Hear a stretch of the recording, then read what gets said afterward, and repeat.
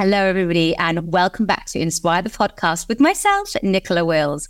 So today's guest is the UK's leading voice in law of attraction. She is an award-winning life coach, 3 times best-selling author of her books, Positively Wealthy and Hurt, Healing, Healed, manifestation YouTuber, speaker, and podcast host of the #1 spirituality podcast on iTunes, Spiritual Queen's Badass Podcast. Her work helps you turn your dream life into an abundant reality using the law of attraction and spirituality. Please welcome Emma Mumford. Hi, Nicola. How are you doing? Hi, darling. Thank you so much for joining us. So just listening to your biography, it's like, oh my goodness, this lady must be buzzing on the highest of frequencies. Helping these many people, changing these many people's lives, learning and knowing about the law of attraction and manifesting. Let's take it all the way back to where it all began. Tell us about your childhood and what that looked like. Yeah, and it's interesting you asked me that question because I think if we'd had this conversation a year ago, I would probably tell you what I'm going to tell you now. So I'm going to do this a little bit backwards. I'm going to go from the perspective of a year ago childhood. Then we'll go into like the main bulk of the story. And then I'm going to circle back to the childhood just because it will make so much more sense when you hear later in life things. So how I would have always described my childhood was pretty normal. Like I would say, I had 2 loving parents. We always, like, my needs were always met. Like we always had food on the table, clothes, like anything that I needed. And I'm an only child. So obviously, it was navigating that by myself. Like it did feel quite lonely sometimes because we didn't have like the most hugest family.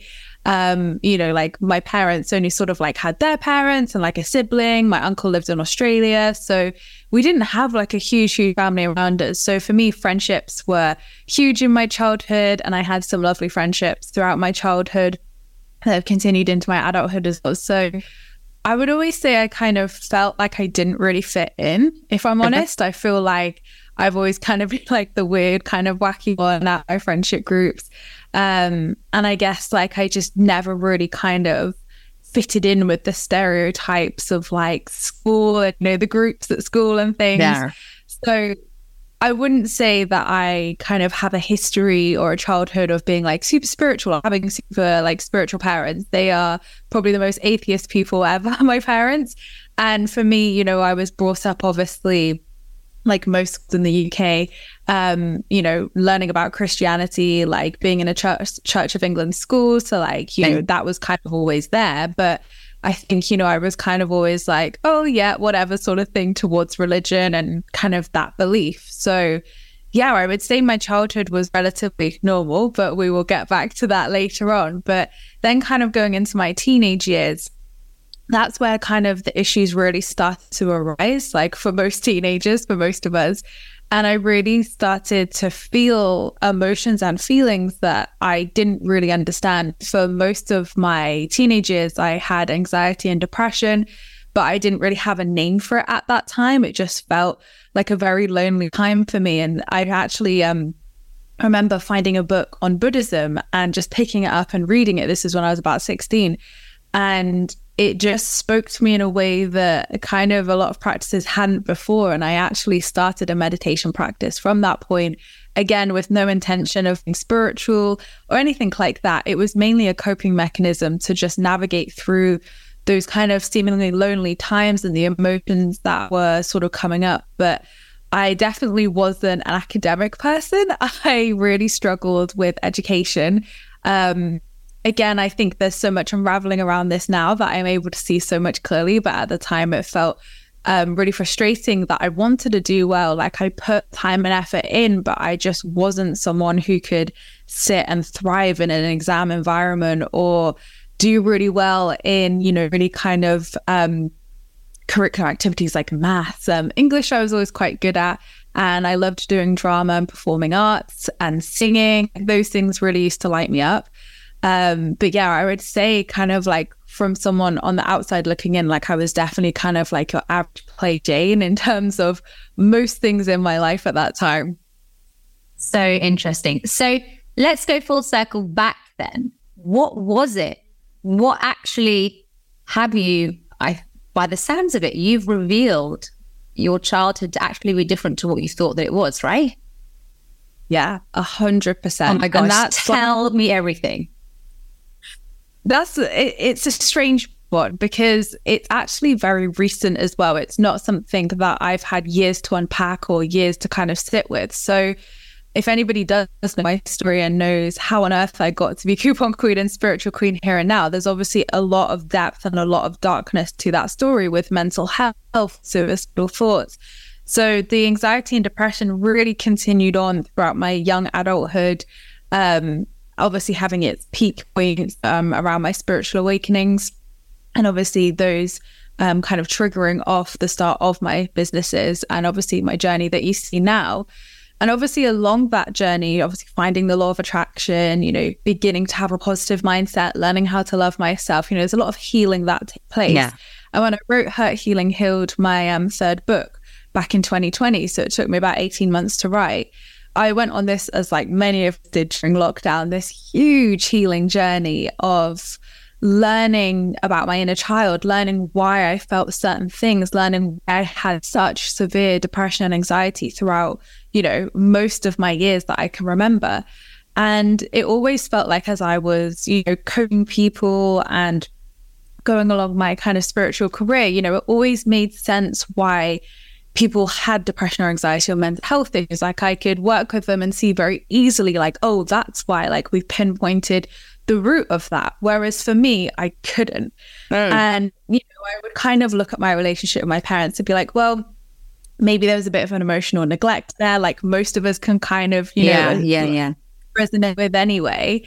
But there was nothing sort of severe enough that would kind of warrant years of my behavior, years of addictive patterns, years of depression and anxiety. So I always felt like there was this kind of like missing puzzle piece, so to speak, and that when writing Hurt, Healing, Healed, some of those puzzle pieces did come together, but ironically, the real root things didn't actually come up until after I stopped writing the book. So I found that was really interesting. And also really interestingly, is none of this came up until I was in a happy, healthy relationship I'm in now. And again, this baffled me that as soon as I met my partner, I got diagnosed with PTSD. I had all this, healing and inner work coming up and trauma work coming up. And that to me was just, I honestly thought, Nicola, like, I'm like, what's wrong with me? Like everyone's out here manifesting the best life. And I manifested my best life, but now I have all this inner work and all this trauma to kind of sort through. But what I've learned through, through going through this journey is actually that, most of the time it does come up because your body feels finally safe enough to exhale. The body finally feels safe enough to be like, I can look at that now. It's safe enough for me now. So yeah, it's really interesting when you kind of like go through the journey and then you're like, wow, okay, now's the time that all comes up. But a couple of months ago, I turned 30, and leading up to my 30th birthday, I had uncovered earlier this year quite a big childhood trauma, which again made sense, but it wasn't, I would say, severe enough to kind of make the full picture sense. But I took it because I was like, well, I've uncovered that. It must be that, right?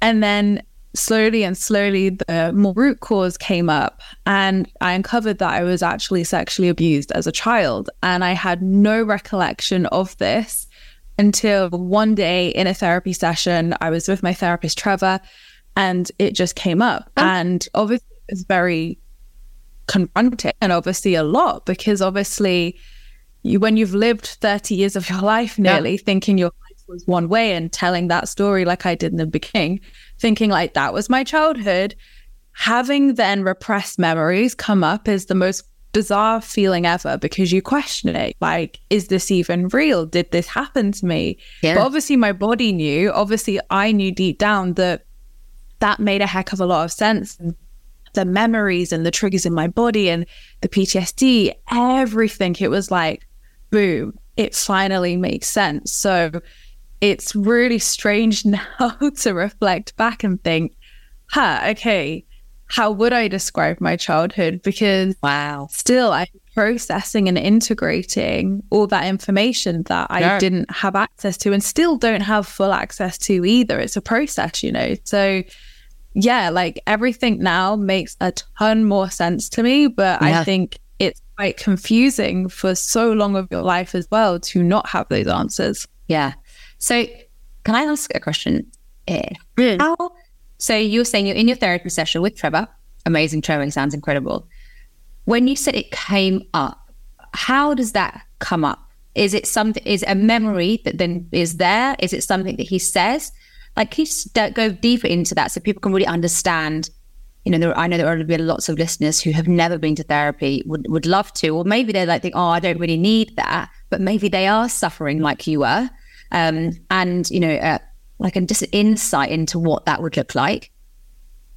Yeah, and Gabby Bernstein actually talks about this as well in her book Happy Days, and it's actually been really comforting for me to read that actually she had a very similar experience, because then you don't feel so alone. And for me, when I'm questioning so much about that experience anyway, obviously working with great people to process and heal that, it's actually really, really common. And I'm sure I read a statistic somewhere that 15% of people who experience abuse will fully suppress the memory. So they'll go around being like, no, nothing's happened to me, and they will have absolutely zero knowledge. So there are some people who will remember things that happened to them throughout their life and in their childhood.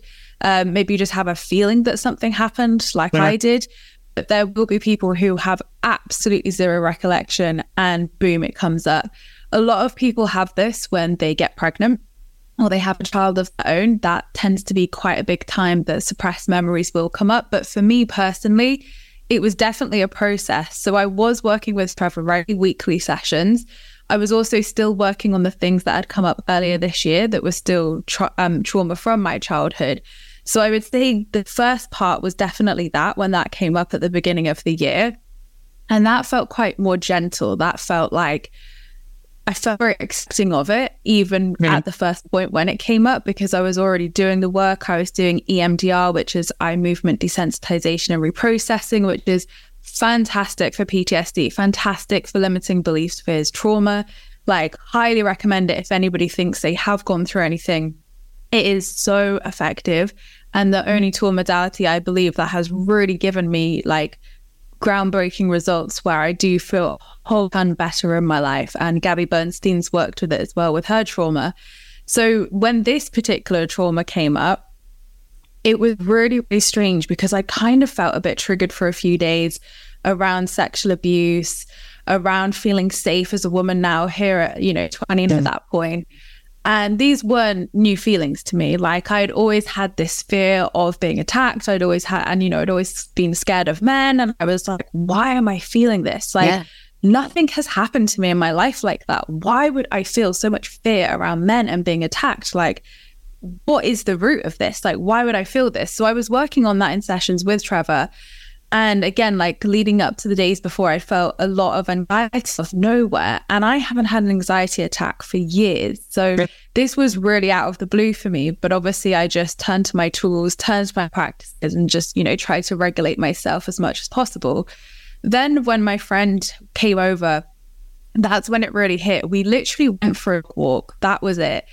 And I was feeling really triggered about things that had come up. And I came back and I had this full-blown panic attack, just like I had back in the old days. The same feelings, the same emotions, the same triggers. So my trigger for an anxiety attack is this heat coming over me where I get really, really hot. I'd feel like I'm going to be sick, but I'm never sick. I just feel like I'm going to be sick. And it's this heat that comes over me. And I just feel like I'm going to throw up right here and right now. And that was the same. That was every panic attack I had was exactly the same. That was the trigger. So I felt myself having this. And my cue when I had my panic attacks between about ages 18 to sort of like 23 was I would run to the bathroom. I would always run to the bathroom. I thought I was going to be sick, obviously. Yeah. As soon as I'd run to the bathroom, I'd feel 100% safe. The feeling would go. And I was like, oh, I'm not going to be sick. Oh, I'm fine now. And then I'd go back out and the anxiety would happen again. So this happened, and I hadn't had this for so many years that I was back like, oh my God, like, why has it come back? Why am I having this panic attack? So I was sat in my bathroom. I'd run up to the bathroom and I was like, why do I feel instantly safe when I'm in a bathroom? Like, this is so strange. So I started to like connect these dots, and obviously my friend came up and asked if I was okay, and we were like talking about things. And I said to her, I was like, Hannah, I think something really bad happened to me in my childhood. I think it's around bathrooms. Like, I only feel safe in a bathroom, and I just feel this horrible feeling in my body. And ironically, I'd had a psychic reading that week as well, and she tapped into it and basically said, like, something really bad's happened that I know you're uncovering. And she said, I hadn't told her anything. She was like, I feel this sickness, this heat, like I'm going to be sick. So it was really, really strange that even she was picking up on this. So obviously I booked straight in with Trevor, and basically we worked with certain modalities within that session, EMDR and other, I don't know exactly what you would call them tool-wise, but other tools to basically start to uncover this. So at first I would have flickers and flashes of bath herbs and stuff like that, like, you know, actual physical things. And then I would gradually see more and gradually feel more. But I think for me, it's definitely more of a feeling rather than boom, the whole event, I can see it clearly. Like, I can't access it fully, definitely not.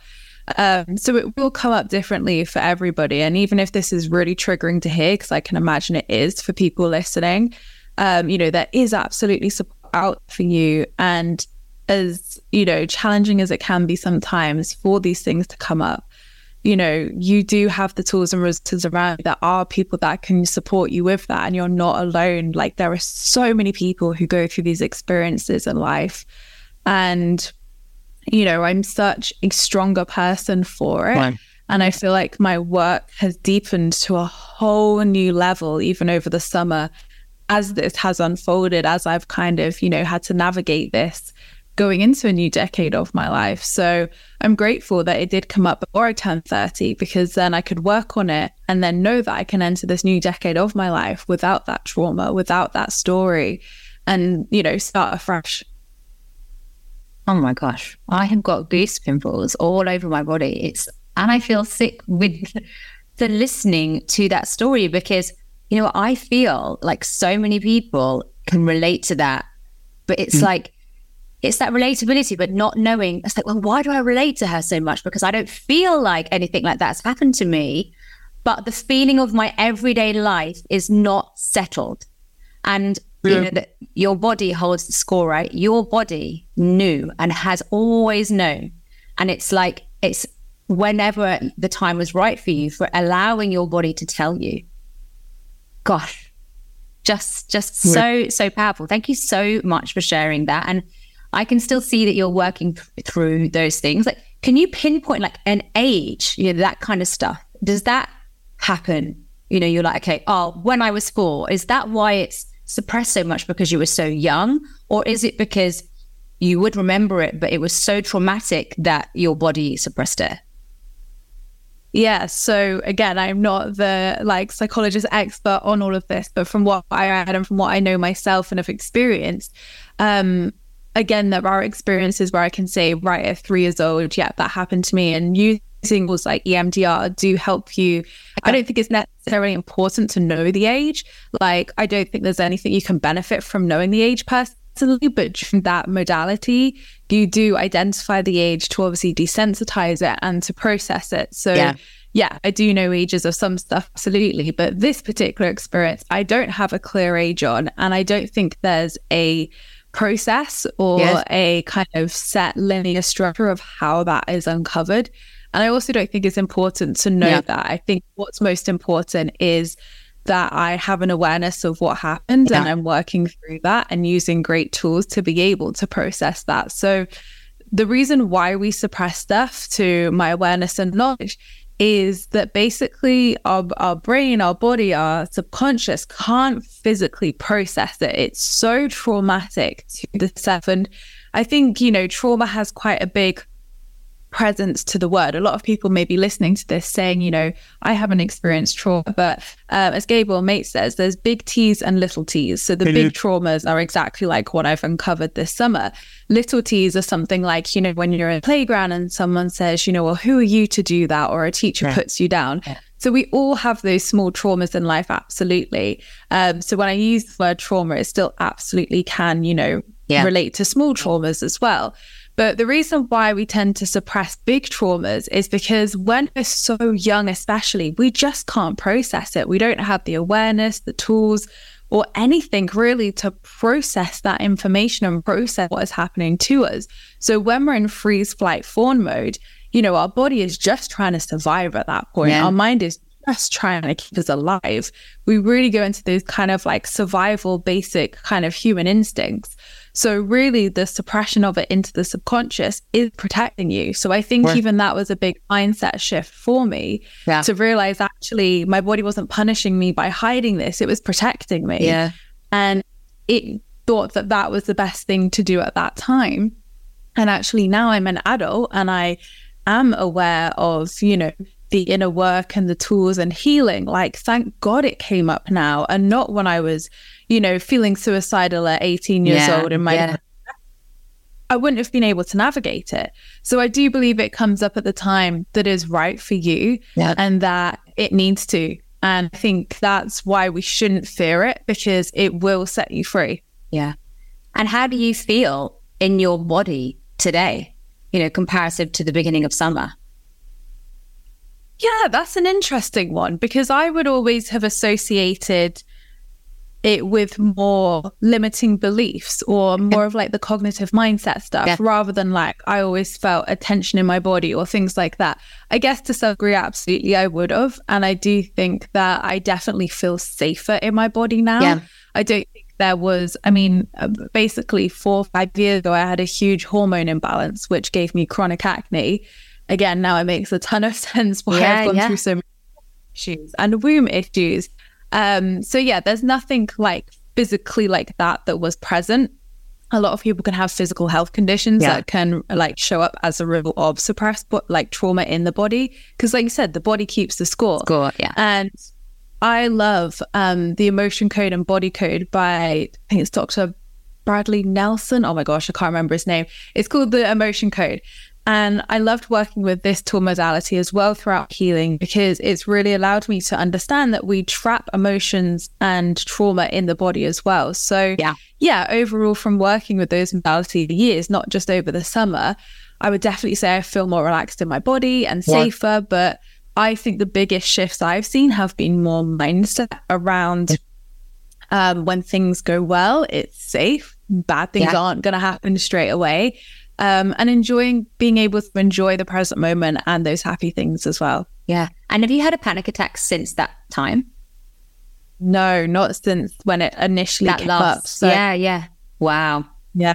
It's amazing. Thank you so much for sharing that with us, because I can tell just by listening to you and my emotional reaction to you that is still so raw for you.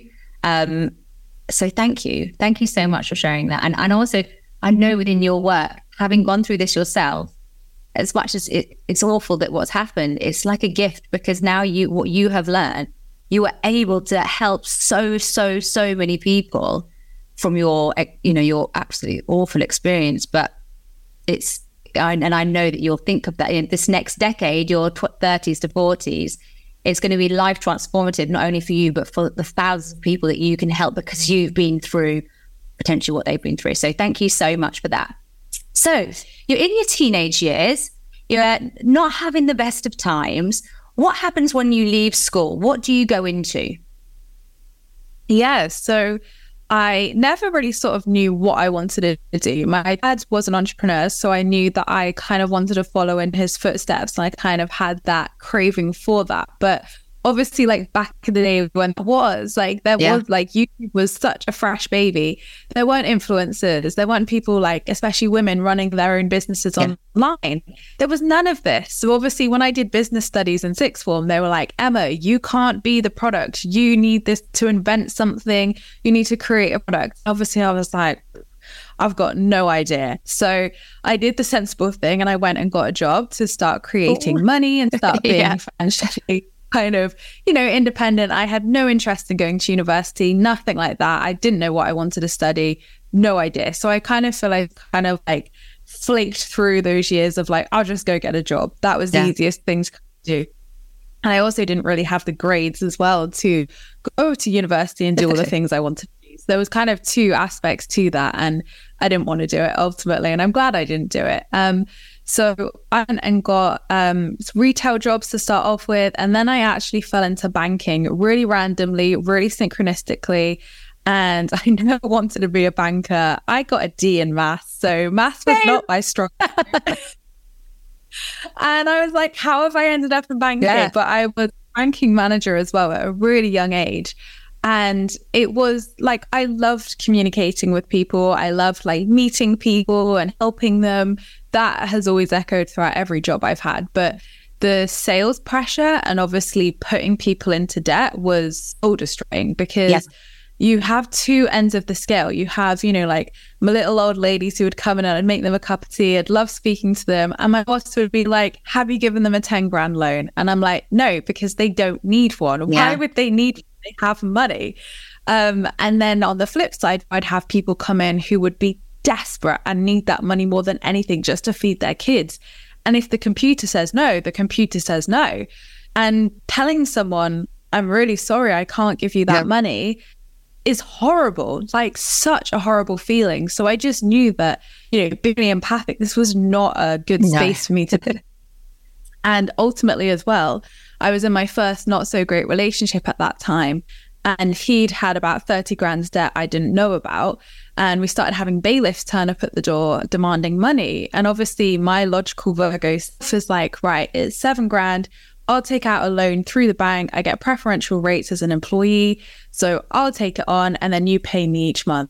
Well, Nicola, you can guess what happened. The relationship and he never paid a single penny of that loan. Oh my God, I've got the same story. I have got that story. Don't worry, babe. I'll pay all your tax. And then next, you know, over the next year, you can just pay it off for me. Hello. 10 years later, I'm still waiting. Why were we those women? Why? It is, and but it's true. Yeah, we do just want to help. And when, you know, we love someone, even if they're not even that nice, you feel you can help. You do, and you just go out of your way to do that. And being an empath, it is that like, oh, I don't want you to feel bad, so I can help you not feel so bad. But yeah, of course, he did. Of course, you know, he never paid you back. And I mean, who wants bailiffs at their door anyway? Like, exactly. It was not a great experience.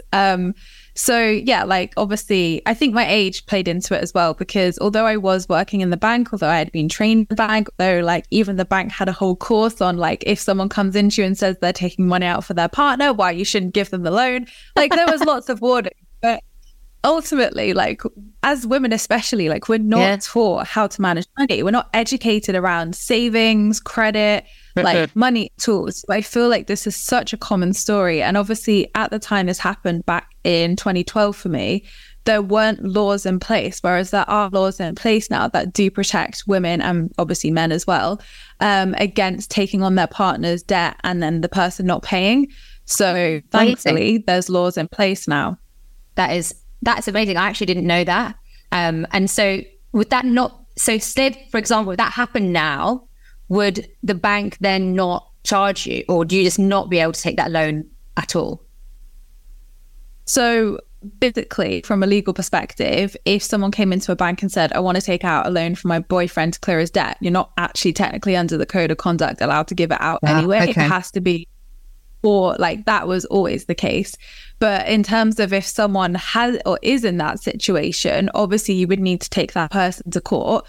But essentially, from my understanding of it, if you can prove explicitly that it's not your debt, it's not like you were paying it for someone else and there was an agreement in place they would pay you, obviously, you know, there would be an agreement, I guess, between the bank to take the money from that person. I've got no idea, but that's how I understand it. Yeah. And you know what? I feel like so many people, like my podcast, my listeners, hi guys, we're all women, we're all girls, like, and the amount of people that message me whenever I talk about some kind of like relationship, I'm 40 now. So, I feel like the last 10 years I've kind of nailed it, but the 10 years before that was tragic on another level of boyfriends and experiences and money. And, whenever I share those kind of things on my social media or on the podcast, that is when I get the most amount of women contacting me, because we do those things. And so that is just so helpful. If you are listening to this right now, I feel like, and you're thinking, oh, well, my husband needs a bit of money. Maybe I can get it out for him, or I help him with this debt. No. Just think about ourselves first. And I think that's something that definitely through my 30s, I had to, Nicola, what is best for you?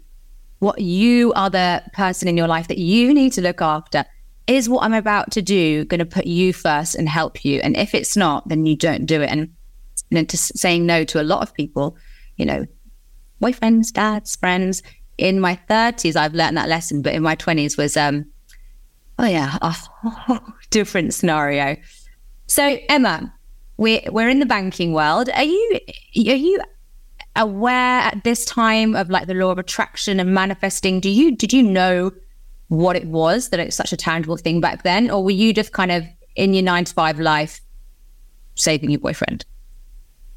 Literally that. In my 9-to-5, completely oblivious, no faith, doing nothing. I've got anxiety, I've got depression at that point, having those panic attacks I was telling you about in the, the bathroom of the bank. So when that relationship broke down, obviously it was extremely triggering to go into work, be in debt myself, and put people into debt. So I just knew that like the panic attacks were getting worse. It was just not good. So I knew I would get out of this job. I've got this debt to clear. I'm just going to go get a part-time retail job just to like ground myself and just have money to start paying this off and, heal as well from the breakup of that relationship. So moving back into my parents, going for a part-time retail job was literally all I could do at that point. And my parents, obviously could see I was really struggling. So they helped me to be able to get like private therapy. Because again, the NHS therapy just wasn't, it was like months and months wait list. Yeah. And it wasn't giving me any results anyway. So they were really like helpful and helped me out with that, which I'm so grateful for. But again, I didn't see that through because I didn't see shifts or results. I did like the course of however many they said. And I still had depression. I still felt anxious. The depression medication wasn't working. It actually made me worse. So I didn't want to go on it. And I was in a pretty helpless space at that point. So during this part, after the bank and after the debt, as I was clearing it, I came across extreme couponing, which is probably the most random thing people are going to hear on this podcast. So I needed a way to get out of debt. I was 20. I had $7,000 debt, working part-time retail. It was not good pay. And I saw the TLC show Extreme Couponing and I thought, wow, like if all these people are saving like thousands of dollars worth of food and, money, then could I do this here in the UK? And then that would take the pressure off things and I could clear that debt and, then work towards a job that I really wanted to do. And, just get my mental health in a better space as well. And I started doing it. And when I'd look online and there wasn't really much in the UK at the time. It was very taboo. It wasn't spoken about. And there was very, very limited resources on any kind of teachings or availability of coupons.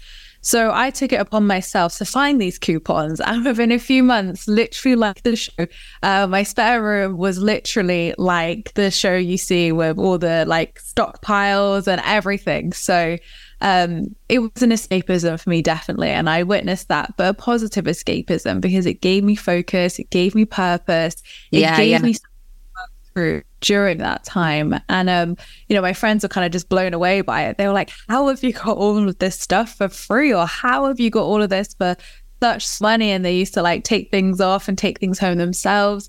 And, they said to me, like, you need to share this on Facebook. Like, people would love to hear about this. Like, you could help so many people who are in your situation as well, like get out of debt and, not have to pay, full price for their groceries and stuff. So obviously, classic imposter syndrome. I was like, but who am I to do that? I'm just Emma. I'm a nobody. Like, we have Martin Lewis. Why would I go and do that?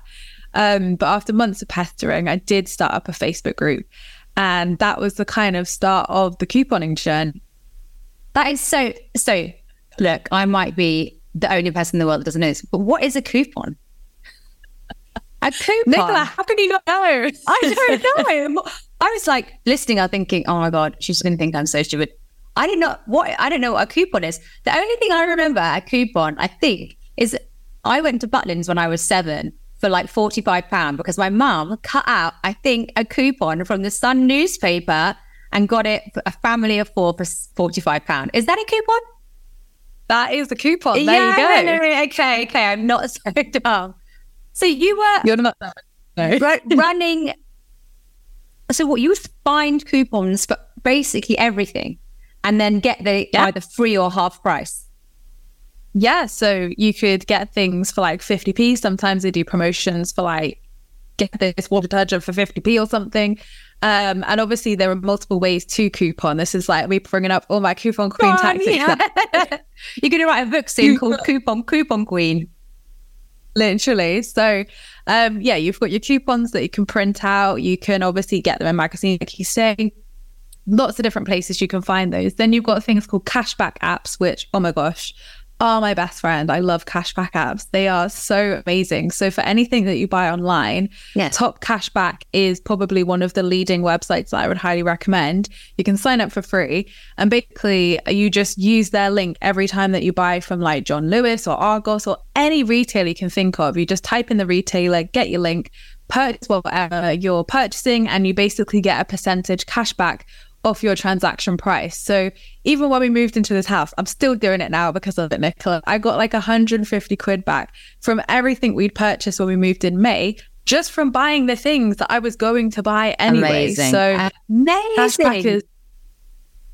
Yeah. And then you've got obviously sales and offers as well. So you can use coupons and cashback against offers. So if like the Body Shop has like a 40% off sale event, then obviously you could get cashback and coupons on top of that. So you can stack them as well. There's lots you do. Wow. And considering you're not like, because I'd be like, I can't work all that out because I'm not very good at maths.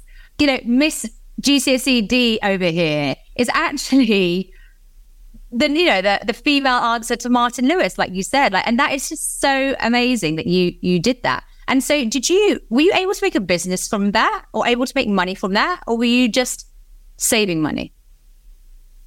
Yeah, so in the beginning it was purely saving. I didn't know it could be a business, had no interest in running it as a business. I just wanted to get myself out of a shitty situation. So once my friends had pestered me to start up that Facebook group or Facebook page, I literally just started posting the things that I was finding, any good offers, any deals, things like that. And it was called, and still is, Extreme Couponing and Deals UK. And about 6 months in the press, because we'd got to like 100,000 followers so quickly, like it just took off in ways I never ever imagined. So it got to 100,000 followers. This is purely just on Facebook at that time, because again, that time of like in 2013 was literally Facebook. Yeah. The press started getting involved and they nicknamed me the Coupon Queen. Like I would be doing different articles in the press. And then This Morning got in touch and offered me a regular presenting role. It was wild, let me tell you. So I kind of gone from this, like leaving the bank thinking, oh crap, what am I going to do with my life, to 6 months later. I wasn't earning any money at this point until obviously the opportunities came in. But it was just incredible to be able to not put people in debt now, but help them in a really positive way out of debt. So I feel like it was that 180 from the banking experience. Yeah. And it's almost like you've been so far the yin and the yang. You've been so far one way that you had to go the extreme other way to almost like balance out that feeling of, good and bad. So, oh my God, Emma, it's incredible. And did you take up those opportunities that came with that? Like, were you on This Morning? Yeah, I presented on there 6 months back in 2016, I think it was. Oh my God. That is incredible. So, that's fun. I loved all those kind of experiences and things. So because obviously 2013 was when I started doing all of that. And then 2014, and I always say this is like the most synchronistic, angelic experience I've ever had, because there's no explanation for it at all, Nicola. So about a year into having this Facebook page, obviously I was doing press articles, the page had got really big. There's obviously like other pages that existed, and this man who ran this other page similar to me reached out and said, Emma, you realize you could be earning money from like everything you're posting on your page? And of course I was like, this is a scam, what are you trying to sell me? Like, this can't be real? And he was like, no, I promise you it's not a scam. He was like, join my group here. Like, just let me show you how I do it.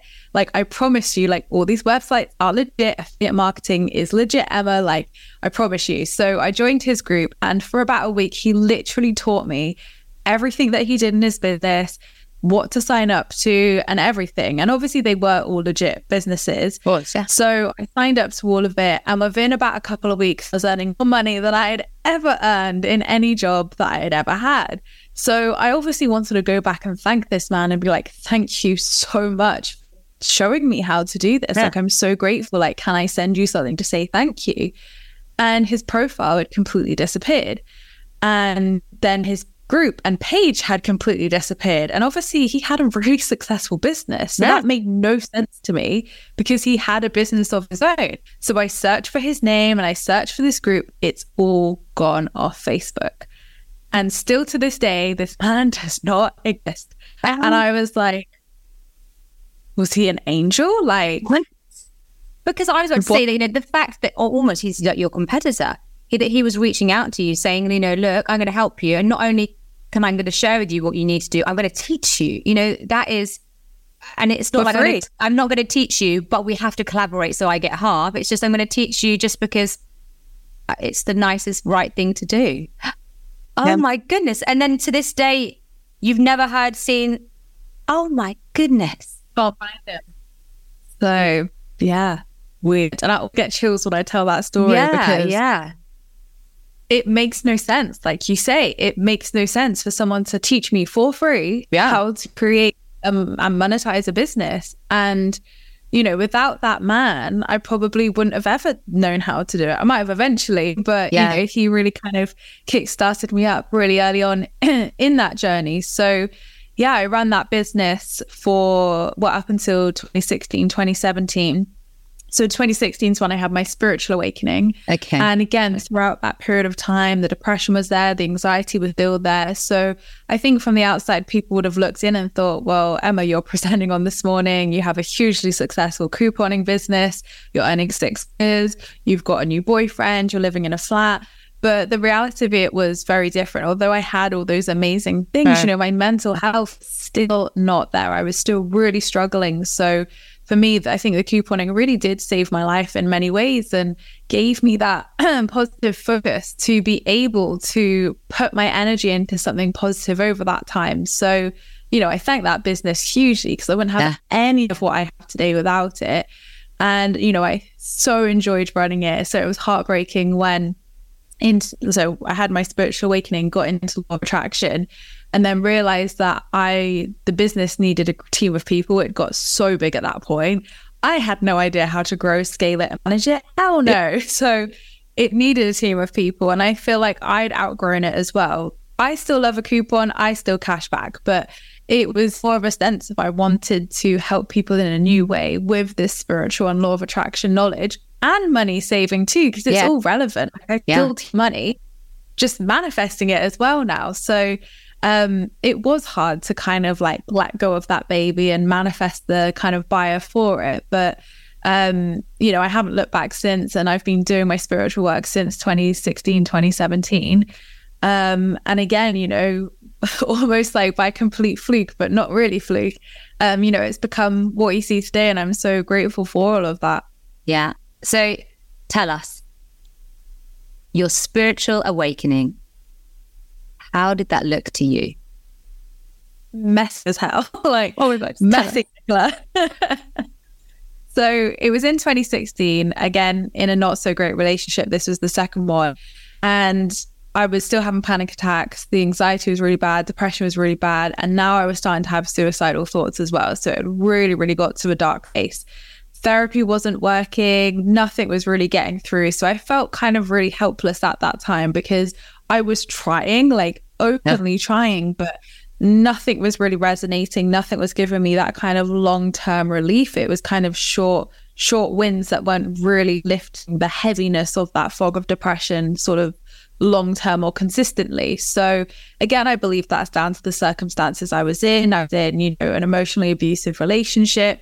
It was not good. Like none of it was a good situation to be in apart from the couponing business. So that relationship broke down, and that was really what triggered that spiritual awakening, because I just felt so lost. I'd lost my boyfriend at that time. I was going to lose my flat. Like, I was going to lose everything that I'd worked so hard for. And I felt so alone in that moment. So I remember looking out of my window at like 2 a.m. or something ridiculous, and just looking up and being like, God, help me. And I don't know why I called it God. I don't know why I addressed God, but I felt like it was my ego giving up and being like, oh, this is too much. Like, this is too much. And my sister was like, it's time, Emma. Like, it's time to remember who you are. It's time to, like, you know, get your shit together, basically. So a couple of days later, after that moment, I started hearing about the law of attraction, and I Googled how to turn a negative situation into a positive. Didn't really know why. I just typed it. That's the only kind of vocabulary I had at that point. And basically this woman came up and she was talking about this law of attraction, and little did I know it was Louise Hay at the time. And everything that she said just made sense. It just was nice and like loving. I was like, this makes a lot of sense.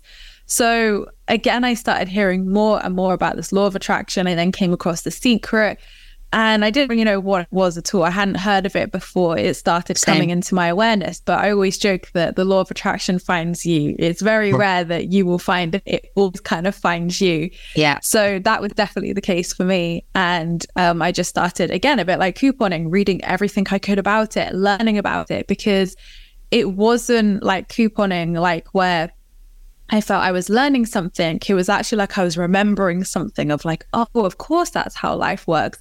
Of course, that's why I'm in these really crappy situations. So it made a lot of sense. And within a few weeks, I saw huge shifts in my mental health, huge shifts in self-love. I didn't even know how to love myself. So learning self-love and, you know, things like In The Secret and The Magic were hugely transformational for me, because I finally learned, okay, here's how I can look after myself. Here's how I can support myself. So yeah, I saw huge shifts even in that first month of manifesting. Yeah. And I feel like the majority, well, actually, I would say 99% of people that I've spoken to on this podcast, of course, we all talk about the law of attraction and manifesting, whether you're a coach or not. If you've had success in life, I don't believe there's anyone on the planet who's had success without knowing and understanding these things. And so whenever I'm like, no, so when did it come into your life? They're like, well, there was this book called The Secret. The Secret. I mean, it changed my life. It changed. I didn't, you know, I didn't even know, you don't know what you don't know, right? And so the words that The Secret like taught me, the opportunity for my brain, for someone like me, you know, it was even the biggest, like you say, the biggest life-changing read. Or no, I remember watching it on DVD like 10 times in one day. And even now, I mean, you watch it and it is quite old-fashioned, especially at the beginning, you know, where she's like, oh no, I was just looking like small beggar women, like that bit. But if you are watching this and you haven't watched The Secret, like it is on Netflix, I'm sure you can just get it on YouTube now. It is actually incredible that everything is still, you listen to it and you still hear a new thing even now. And the beginning of January every year, I put it on just for like that comfort feeling of like, I'm going to manifest, and in taking me right back, because when I first heard it, I was 26, 27. So you'd have been, you know, like we're probably on the same age, weren't we? That we all heard it. Yeah. And when you're ready to hear it, I felt like my whole body cracked open and absorbed that information, and a new Nicola was born.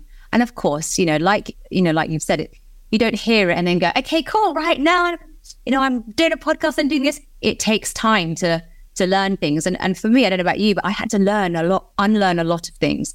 My parents, very similar. What I believed was very, very similar to what you believed. I just thought like a normal working class English girl from a little village. And so the things that my dad and parents told me, I was like, oh, that's not true. That's not true. And the beginning of that process was just life-changing. My favorite book in the whole entire world ever will always forever be The Magic, which is, I remember reading The Magic. I was on the tube going into London. I was going to an audition and I was reading it. And I literally felt, and I'm sure you go to kind of say, oh, that's because of this, because of your knowledge. but I was reading it and I literally felt like my body was levitating off the chair. And it was like I was looking down at the people on the tube who were like, head down and, tired and didn't want to be there. And I was levitating. It was like the frequency of my body was resonating so that I was just, it was like a spiritual movement. And that is, again, she's another Rhonda Byrne book called The Magic. If you haven't read it, get it. It's, for me, it's like the Bible. And anything I go, I need to go back to that. I need to go back to that, because gratitude for me is the ultimate practice of completely shifting my mindset and everything that's happening within my life. But just that you mentioned that even the first 4 weeks, you had read those books and beginning of your transformation. So how did you go from I'm reading these, I'm learning this, to I'm now going to be a teacher and coach? I think it was, again, a goal, just like any of my kind of career choices to that point. But I just really loved it. Just the couponing, it was escapism. It was something positive to put my energy towards. I was feeling so much shifted from there as well. So I could see how it benefited me. Yeah. So I just kind of casually dropped it in. So at the time I had my YouTube channel, which I've done for like 10 years now, which is wild. And obviously I was talking about money saving, and I just started to like drop it in of like, oh yeah, I've read this book, because it was more of like a lifestyle channel anyway. I kind of spoke about a lot of different things, not just money saving. So it felt easier on that sort of channel to sort of be like, oh yeah, I'm reading this book, or has anyone heard about the law of attraction before? So I just started dropping it in, and people were like, yeah, I love The Secret. Yeah, I've read it. Or yeah, I love The Magic. Or yeah, I've been manifesting for years. So it was just kind of a natural conversation that just started to kind of like drop into my work. And then obviously it started to become more of a passion, and it became more of a focus, and more people were asking for law of attraction content. So obviously I was just like, well, yeah, I'm happy to like share what I'm learning, of course, but it was never something that I was like, maybe I could create a business out of this. But in that sort of like 26, it was mainly 27, I decided, right, it's time to let the couponing business go and sell it, and, let that be the full potential it can be. But I was having psychic readings at the time, and my psychic Rachel said to me, like, it's time to put both feet on your spiritual path. And I was like, what is she on about? Like, spiritual path, like spiritual business. Like, I'm not going to be a psychic. What is she on about? Yeah.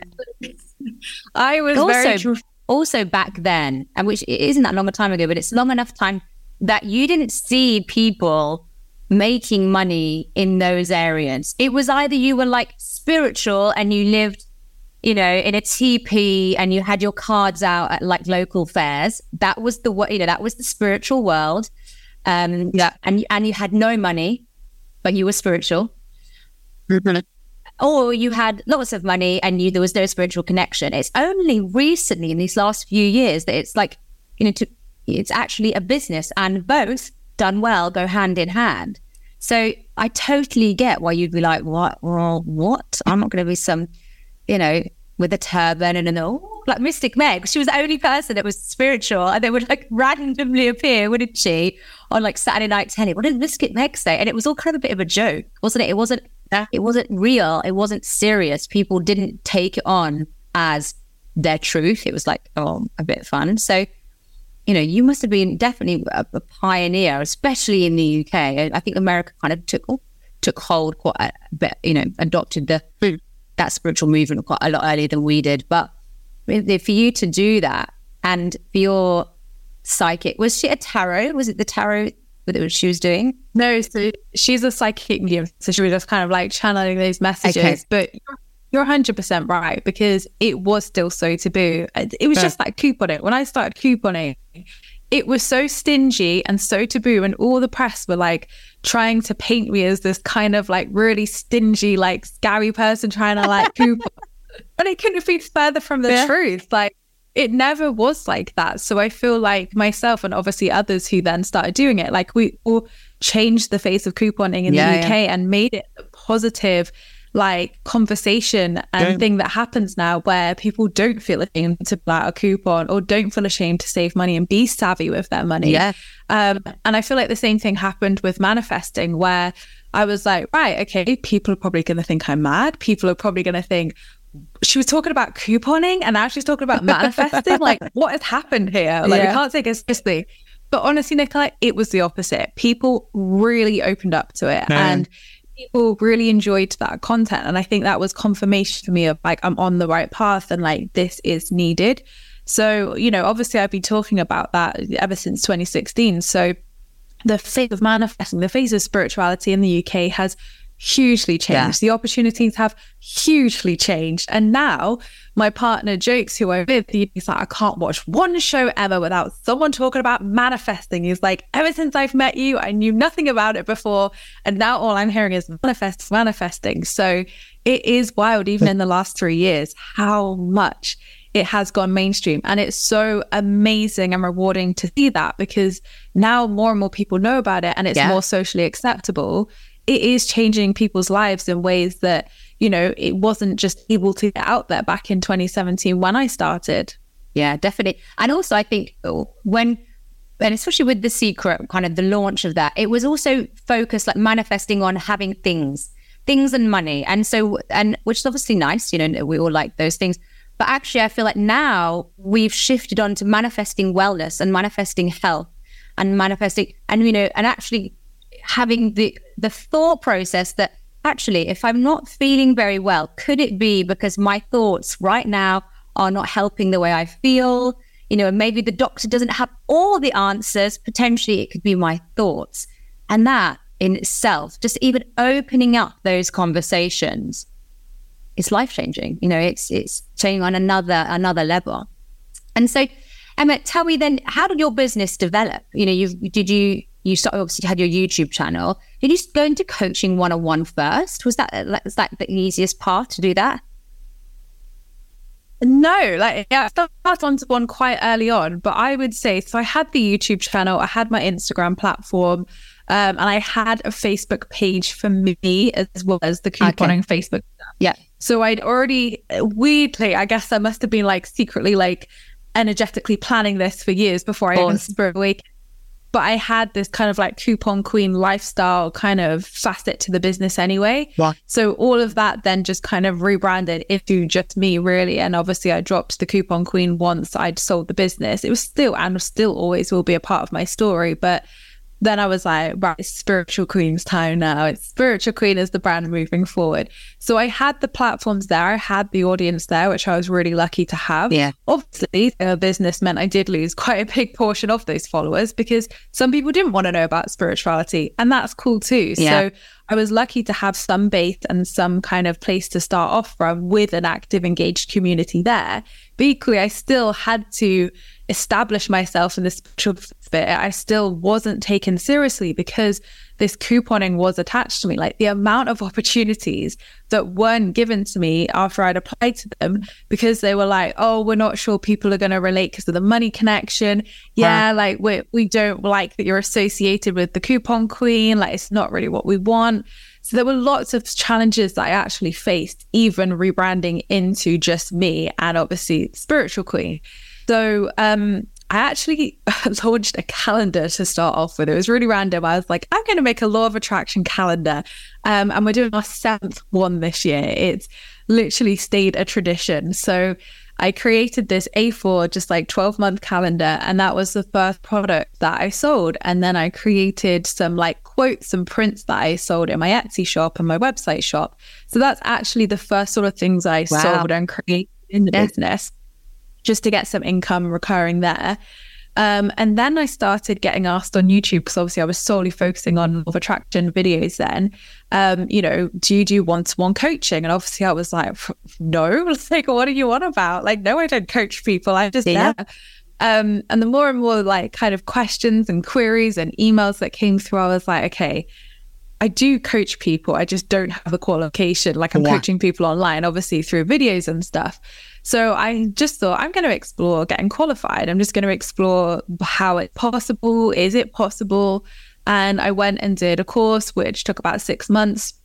And then during that time, I took on kind of like pro bono clients because I felt bad charging people when I didn't really know what I was doing at that point anyway.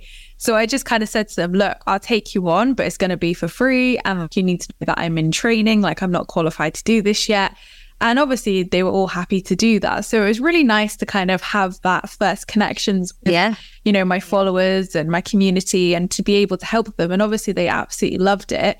And got so much from it. So then when I was qualified, I could then start charging and be like, right, I am a coach now, put the hat on, so to speak. So yeah, it was a process. I wouldn't say it was the first thing that I did or something that when I went into my spiritual business, that I was like, I'm going to be a coach. It was mainly the focus of YouTube and products that I kind of started off with. Yeah, it's just brilliant. I just also feel like just listening to you, I feel like hopefully people can here at home as well, but it's just what I feel like the whole time, even when you had, you know, your anxiety and depression, all that stuff, what you actually really did is trust your instincts and trust your intuition, didn't you? Like the connection through all of this, even then when you weren't feeling right, you still let your inner guidance lead because, you know, well, I didn't think I'd doing the coupon, but it felt right. Like I didn't think of this spirituality thing, but I kind of lent into it. You know, and no one can teach you that. You know, that connection that you have with yourself is very, very powerful. And do you feel that yourself, like that your intuition is strong?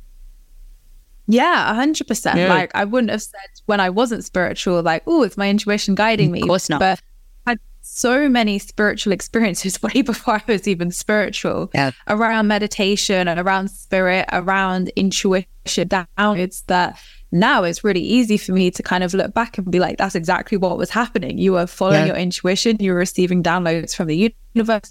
But for me, it's just always been this kind of like unspoken determination. And one of my friends who used to be one of my performing arts teachers back in school, I say friend, she's like 10 years older than us, but she always kind of felt like our big sister, even though she was our teacher.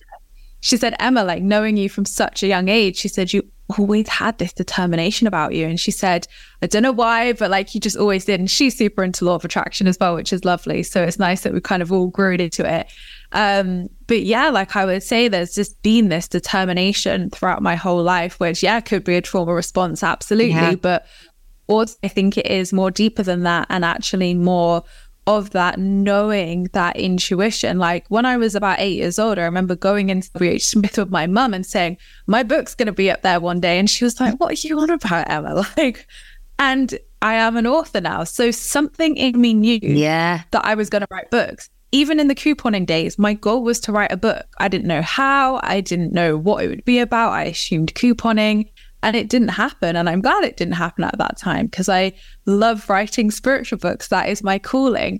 So even something like the author work has always been there, even though I've been terrible at grammar, even though I've been terrible at I can string a sentence together when I started the couponing business. So, you know, I used to write blog posts every week for the coupon blog. And that taught me how to write. That taught me how to, you know, be more grammatically correct and word things and communicate with people. So I strongly believe that everything leading up to now has given me the experience and what I needed to be able to do this work. Yeah. And how do you feel about timing? Because obviously listening to your story, you know, like when you're on like the path of growth and when you've got a vision and you're going for that goal and you want something, sometimes it feels like the journey is slow and you're like, why is this happening to me right now? Because, you know, that has got nothing to do with where you want to be. But ultimately it has everything to do, you know, like you just said, that without you writing the blogs for the coupons, you wouldn't be the writer that you are today, even though it's on a totally different thing. So what's your thoughts on the timing of your life? I love this because it's one of my favorite quotes. So before I was spiritual, I got a ton of tattoos. I still get tattoos now, but I got a ton of tattoos, Nicola. And one of them on my side is nothing before its time. And this was a quote that I heard on a really random TV show during my depression days. I remember hearing an actress. I'm sure she was talking to Oprah. It might have even been like a Super Soul kind of episode. I can't remember, but it was some chat that this actress was having with someone I think a bit like Oprah. And she was saying, you know, my favorite quote is nothing before its time. And I was like, oh, I love that. Gonna get it tattooed on me. So I've always had that quote follow me around throughout my years, way before I was into any of this stuff. I think now more than ever, that quote still is as potent to me today as it was back when I was 18. Because I look back and I'm like, gosh, if I'd manifested that relationship then, like I wouldn't have been able to sustain it. I wouldn't have been in the right frame of mind. But I was so desperate to have it back then. But thank God it didn't have at that point. You know, I look at when I found spirituality, I look at when I started writing my books. You know, I had so many rejections for my book proposals and still do to this day. Like, obviously, you have to pitch your book to like multiple publishers. I still to this day get rejections. Like, I have faced so many rejections in my work over the years, but I know I'm like, okay, all of these no's are just getting me one step closer to that yes. I only need one yes. That's it. I don't need 10. I don't need 8. I just need one yes from the right aligned publisher or the right aligned person or whatever. So yeah, like nothing before its time. And that can comfort some people or scare some people, definitely hearing that. But I would definitely encourage the people who maybe feel anxious by me saying that, or do feel like, I just want it to be now. I'm like, enjoy where you are today. You know, I said this to my friend the other day who was sad about being single. And I said, cherish these moments, because one day you'll have your partner, you'll be living with them, you might have some kids that are like, you know, stressing you the hell out, and you'll think, oh, why did I not appreciate those days when I was single in my flat and reading about the law of attraction and doing whatever I wanted to. And that's the beauty of life. You know, this too shall pass, and we're going to be in a new season of our life. That's just how life happens. And in 6 months' time, you'll look back and you don't want to look back and think, God, I wish I'd appreciated that more. I wish I'd been more present with that. So even now when, you know, I look at things to come in my life or things I want to work towards, I'm like, no, here is perfect. Yeah. There is so many blessings for me to experience here and now. And that will come because it always does. I don't need to worry about that. And actually, I can enjoy where I am now and trust that there is a perfect timing for that in my life. And that perfect timing, I'm going to be able to enjoy to the fullest. I'm going to be able to sustain it and keep it to the fullest. And it's going to be so worth it because I had this period where I had to wait. And I think when we have time frames where we are waiting for a manifestation or we are working on ourselves, we appreciate it so much more because we know what it took to get there. Yeah, absolutely. And we both, you and I, talk about the universe. I mean, I talk every other sentence that, well, you know, the Venus is this, the universe is that. The people who are listening to this, who are like, what do you mean by the universe? Well, how would you describe that to people? Yeah, I always say you can use whatever term or phrase suits you. Obviously, I usually say Nicola, but people could use God, they could use source, they could use their higher self. You know, there's so many different ways you can address, you know, the universe, so to speak. I think is like more universal and kind of a bit more less religion, I guess. But yeah, I think it's whatever works for you. Whatever you resonate with is always the best answer. And I think there's no right, wrong way to address the universe, God, source, divine self, whatever. Like, it's whatever you feel most called to work with, because then you're going to have that deeper connection with source, with the universe. Yeah, absolutely. And talking about manifesting, what does your manifesting process look like? You know, so obviously you manifested your life and your books and the career and everything that you have and your beautiful relationship that you now have. But to achieve those things, what is this like starting process for you to get there?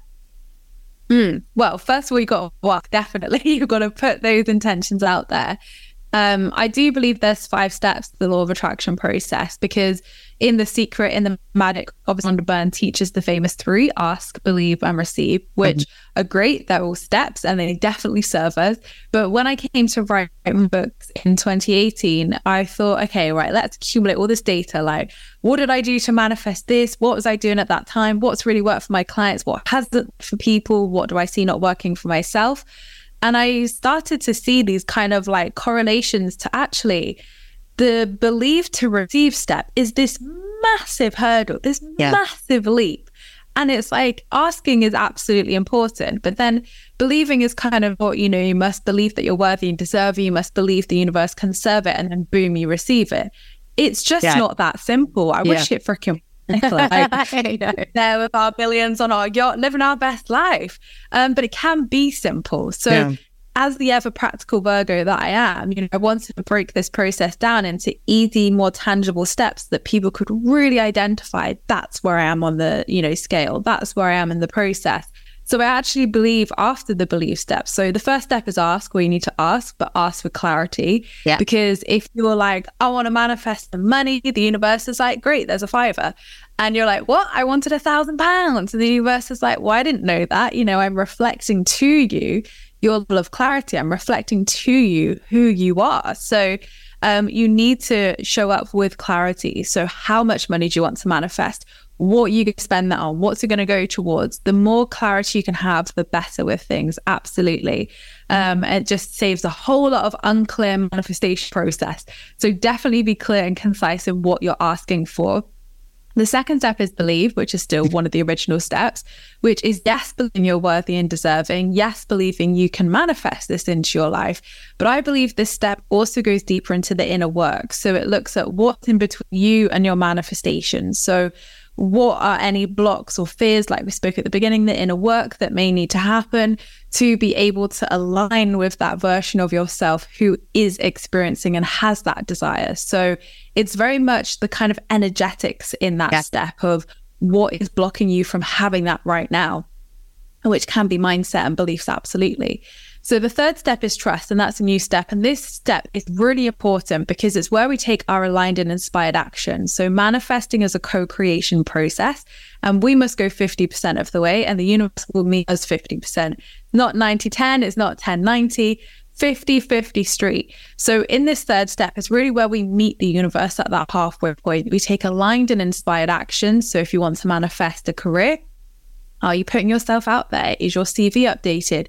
Have you got the outfit to go to that job interview? Yeah. Are you ready to receive that, basically? So you put yourself in the field of opportunity and possibility in that third step. And yes, trusting the process. Yes, trusting the timing of your life.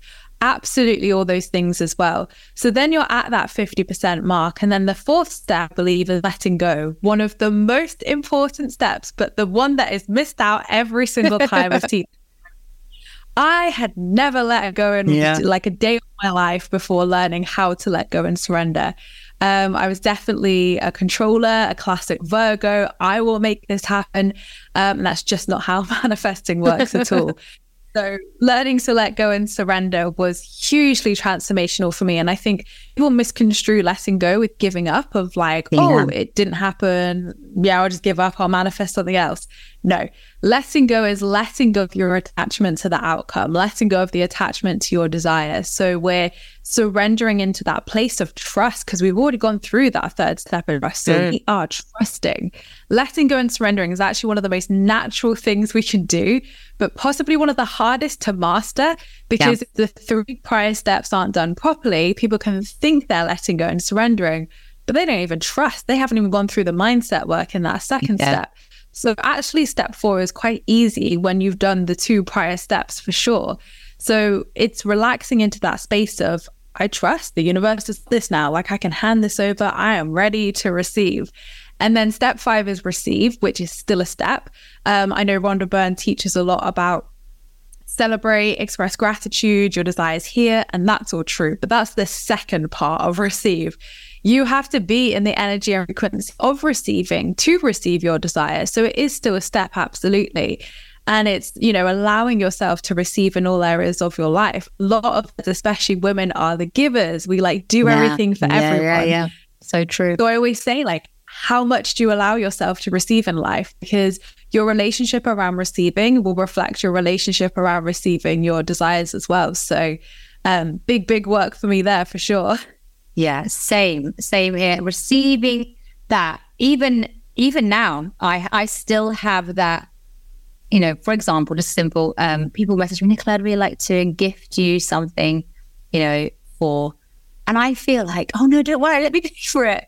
Like Nicola, you're helping them. or, or we'd like to pay you for a promotion on your Instagram page. And you're like, oh gosh, am I worth that £1,000? Or am I worth that £500? It's even in the day-to-day synchronicities of my normal life. And also I have built up my Instagram page because I want that, because I want those things. But then when it's coming to you, you're like, oh, am I worthy? Am I worthy? So it's all about making sure those steps are in place, because then, yeah, of course I can. And it's going to be this much because I'm giving and receiving at the same time. I just love that. Can we just talk about money and manifesting? Because what I have seen, and especially again, my women friends, we all want our own money. We're happy to work hard, but it's like it comes in my hands and it slips out my hands. It comes in my hands and it slips out my hands. Why is that? Beliefs, definitely. And there's so many different limiting beliefs we can have around money. Oh my gosh, like money mindset is like a whole podcast episode on itself. Yeah, I know. But it comes down to your beliefs and your relationship around money. And I always say to people when I do like my money workshops, I'm like, look at your parents' relationship between them and money. Like, how was your mum's relationship? How was your father's relationship? Or your caregivers? And now is your relationship, and who do you reflect? And normally you can say, oh my God, I'm so like my dad, or I'm so like my mum, or, you can relate it to, oh my gosh, my parents always used to say like money doesn't grow on trees. So now I have that mentality. Yeah. So there are lots of stories, and that one's really common. The amount of times I've heard that one in sessions as well, especially with women around worth with money is a big one. Why is that? Because that really annoys me. Is there one thing? It's like women and money and worth. It's because I've gone through that massively. I mean, I used to drive through the nice parts of London and feel unworthy to even be in my car driving through the nice parts of London. The deep-rooted feeling that I don't have any money, so therefore I am of no value, is not anymore, but is connected like glue. Why is that? And especially for women, why am I? Help me. Society, ancestral trauma. I mean, really, our mothers were the sort of first generation to really have their own money and have independence and decide if they want to work, be a mother, be a provider, whatever, right? Obviously now we have such a privilege of choice. Like we can have it all. We have so many more benefits and quality. Well, still not perfect equality, but more so than what our parents had for sure, and our grandmothers, etc. So there's a whole other layer to the inner work where we can actually have ancestral trauma passed down through our line, and we absorb that as well. So for instance, you might have an irrational fear or even like a money story that your mother's had, your grandmother's had, your great grandmother's had. So we're also kind of like healing for the generations as well. We're not just healing for ourselves. We're stopping those patterns. We're stopping those money stories in their tracks so that, the next generation, whether we choose to have children or we have children at the moment, those stories don't get passed down to them. So it's really important that, there are positive money conversations. We are not taught in school how to deal with money, how to earn money, how to save money. It's just not taught. So how can we be experts in something that we're just not taught?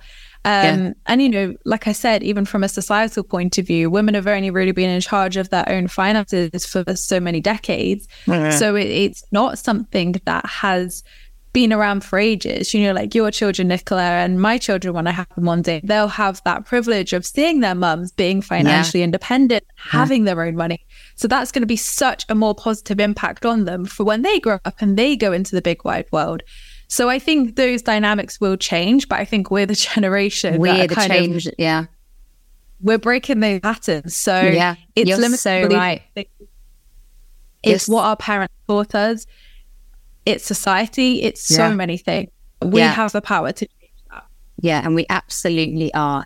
Emma, what is next for you? I feel like, as I hope the says, you're only 30. Like, that is so young to have achieved and experienced life and also done the healing work. I didn't even know what personal development was until I was 31. So first of all, you're very inspiring to have created what you've created. But I feel like this is just the tip of the iceberg for what is next to come. So share with us, what is the vision for you for these next 10 years? Yeah, I mean, I don't think I have a concrete plan. I think now I'm relaxing more into my feminine energy. I'm like, I'm just going to go with the flow. That's really served me well. So we'll see. We'll see what happens. I am writing another book, so I'd love to be able to birth that book and bring that book out into the world. I'd love to continue what I do. If I'm lucky enough to be able to do it for another 10, 20, 30, 40 years, I'd love to do it. So yeah, for me, it's continuing on with the greatness, deepening, like healing any layers that come up for sure, because it is a journey. Yeah. And just getting to enjoy life now. For me, it's about enjoying hard work. It's about enjoying the stability and incredible business that I have set up over the last 10 years to now support me and be like, do you know what? If I want to take some time off, I can. If I don't want to write a book this year, I don't have to. So for me, it's about enjoying that time freedom now and just allowing even more people to learn about the law of attraction. I know, because I feel like, everybody knows about it now, but they really, really don't. It's only because our little bubble and our little, network of people that we see on Instagram or TikTok or our friends, we all know because that's why we're connected. But I would say still 90% of the world have no idea, or they might have heard the word banded around and it's a bit woo woo, and people still, really, really think, like that, don't they? So these next 10 years will be, and I don't know about if you, but I already feel like it's the awakening of the common man, like the normal person, to learn about these things, but also to know that it's just, before I knew about them, I remember feeling like I'm just another person living just another day. No, I'm not special, and I don't even realize I have these thoughts that I'm having every day.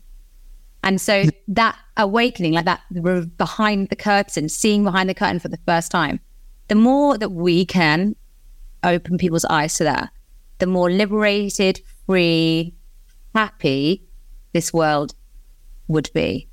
And, you are just like leading that way, especially here in the UK. And it's just so inspiring.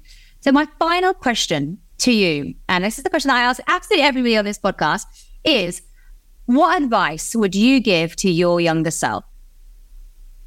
Ooh. I would say it's all going to be okay. It's going to be an interesting path and you're going to do some incredible things and have amazing opportunities, but you're so loved, you're so held, and anything that you put your mind to, you will be able to create in your life. And what's awaiting you is going to be everything you've ever wanted and more. You're going to be really happy. Oh, God. I swear, I think you're the person of all of my interviews I have had, I call it chicken skin. The most, like every 5 minutes, I'm like, ooh. Maybe we're just empathizing together and connecting through the airways, Emma. But it has been my biggest pleasure speaking to you. I feel like I've about 100 more questions and would want to know all these things. But this is just the first podcast. We're going to be here for a long time, so I'm sure we'll do another one further down the line. It has been an absolute pleasure. Thank you so much for really a truly honest, authentic, open conversation that I know so many people are going to be so inspired in so many ways, inspired to take action in learning, going through their childhood trauma, maybe. And I think this is, for me, people will listen to your story and there'll be things that you have said that will have sent them into a feeling of my body is reacting to that. If that is you, listen to it, because what Emma might have said, your body is going, yes, that's me, that's me. It's like the whisper from your intuition trying to tell you something. Lean into that, follow that, because that could be like Emma, only after all the work that she's done, still only this summer is she revealing more and more and more and more about herself. You think, she's got it made, but we are, humans, like filled with different levels and layers and layers. And so if that is you, please go and seek help, find the things, do the work, because as Emma is a perfect example, it is absolutely worth it. Thank you, Emma. And I'm sure I'll see you very, very soon. Thank you so much for having me.